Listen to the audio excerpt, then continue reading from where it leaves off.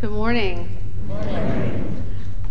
So today we celebrate All Saints' Day, except for the designated principal feasts of our eternal liturgical year, Easter and Christmas. I believe this is my favorite. Alleluias everywhere. I love it. This celebration is of the people who responded with affirmation to the call of Christ to bring all people to God through him. We celebrate those Christians who are named on our church calendar and those who are not.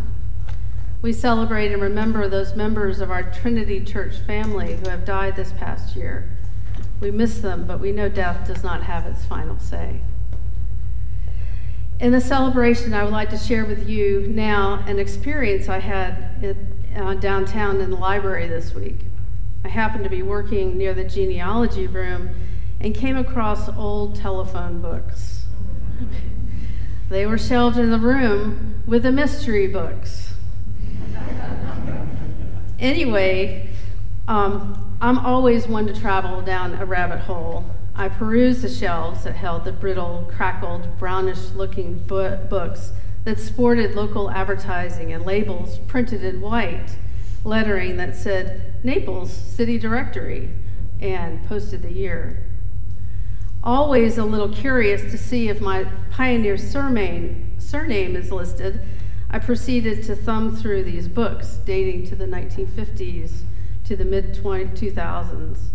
But actually, I was looking for something a little bit different. There was a time in my childhood that my very best friend in the whole wide world, Danny Frazier, and his family moved to Naples. It's hard when your friend with whom you go to school with and church and with whom you spend afternoons making forts in vacant lots when he moves away. This is especially true if there aren't many children in your neighborhood, as was the case in Siesta Key, just off of Sarasota, a little bit north of here. Like Naples, at one time, most folks who moved to Sarasota were there to retire, not raise more children. It was the summer of 1970 something or other, and my mother, Jean, and his mother, Barb, arranged for us to be able to spend a week or so together. I brought my beautiful bike. It's dark green and blue, embedded with glitter, so that Barb did not have to cart us everywhere. All the cool bikes then sported a banana seat. Remember? Naturally, I thought Naples was the best because you could ride your bike downtown.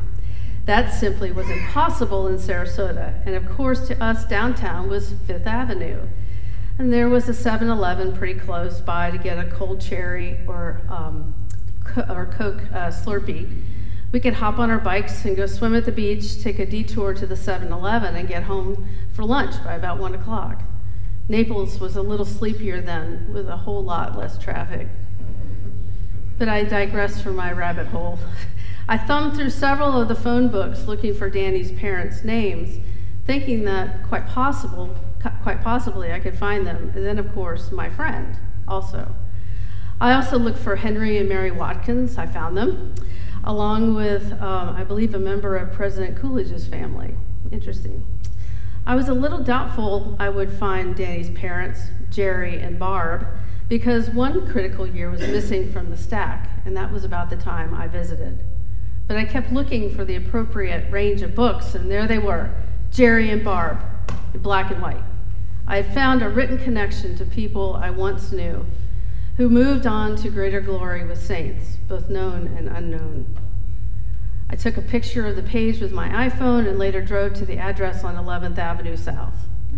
Of course, the one-story ranch has been replaced by something far larger. During our Wednesday morning Eucharist and Thursday evensong, Trinity by the Cove remembers those saints who have contributed to the life of the church throughout the ages. Named saints remembered begin with our martyr Stephen, whose death was aided by Saul of Tarsus, whom we know as Paul, of course, and who also is a saint. In both cases, their devotion to Christ required the full measure of their earthly lives. As time passed and Christianity became legitimate, the days of martyrdom passed, and through the centuries, the church began to recognize the builders of the faith, and those who added to the understanding of God through Jesus Christ. People like the theologian St. Augustine and mystics like Julian of Norwich. Others included those who built the church through ministry to the poor, such as St. Clare of Assisi, and a little closer to home, Sister Constance and the martyrs of Memphis, who died while caring for the poor and sick during the yellow fever epidemic in 1878. Other saints spread the gospel to those who did not know the good news of Jesus, such as the apostles, and later Aidan of Lindisfarne in Northumbria, England. Of course, these saints represent only a few names and examples of the many forms of contribution to the church over the centuries that our saints make. With our liturgical observances, we are given the gift of so many saints who came before us as models of how to follow Christ. Their stories are our inheritance in Christ. Their lives and words are treasures to encourage us and spur our imaginations in love and service on our journey of our life in Christ. Indeed, these saints seem larger than life. But let's go back to the little church of the first century in Ephesus. There was no ecclesiastical hierarchy like we know now to determine who should be a saint. In today's epistle, Paul remembers all those people in Ephesus who are the people of church, those people baptized and marked by the seal of the Holy Spirit. The Greek word for saint is hagios, those who are holy, set apart by God. They are believers in Jesus, living in community, who are part of the body of Christ, as this Pauline letter defines for us today. They are more in line with the saints of you and me and of Jerry and Barb Fraser, respectively, the store manager and the hospital floor nurse who attended church on Sundays and cared for their family and their customers and their patients the other days of the week. All three of today's readings enlighten the aspects of this holiness. Daniel, with all its fantastic revelatory visions, tells us the holy ones are set apart by God, the Most High, who shall receive the kingdom forever. And though the people of the church of Ephesus are Gentiles, Paul draws upon the apocalyptic vision of Daniel of the holy ones of the Most High. Those people are set apart. Paul's prayer for the Ephesians and for us is that God gives the saints the spirit of wisdom so that each soul can know the depth of God, his power, and his love. He also says that we receive information or revelations on insight to know God more intimately each and every day. And finally, he says that they may know what God is calling them to do. That is his prayer. All this so that they know their calling, the hope which God has promised, and the benefit of that glory of life everlasting in him. Such riches our Lord has promised the saints who are all called, all baptized, sealed by the Holy Spirit. Christ sent by God is the ruler and authority under whom all things are to be placed in proper order between this age, and the age to come.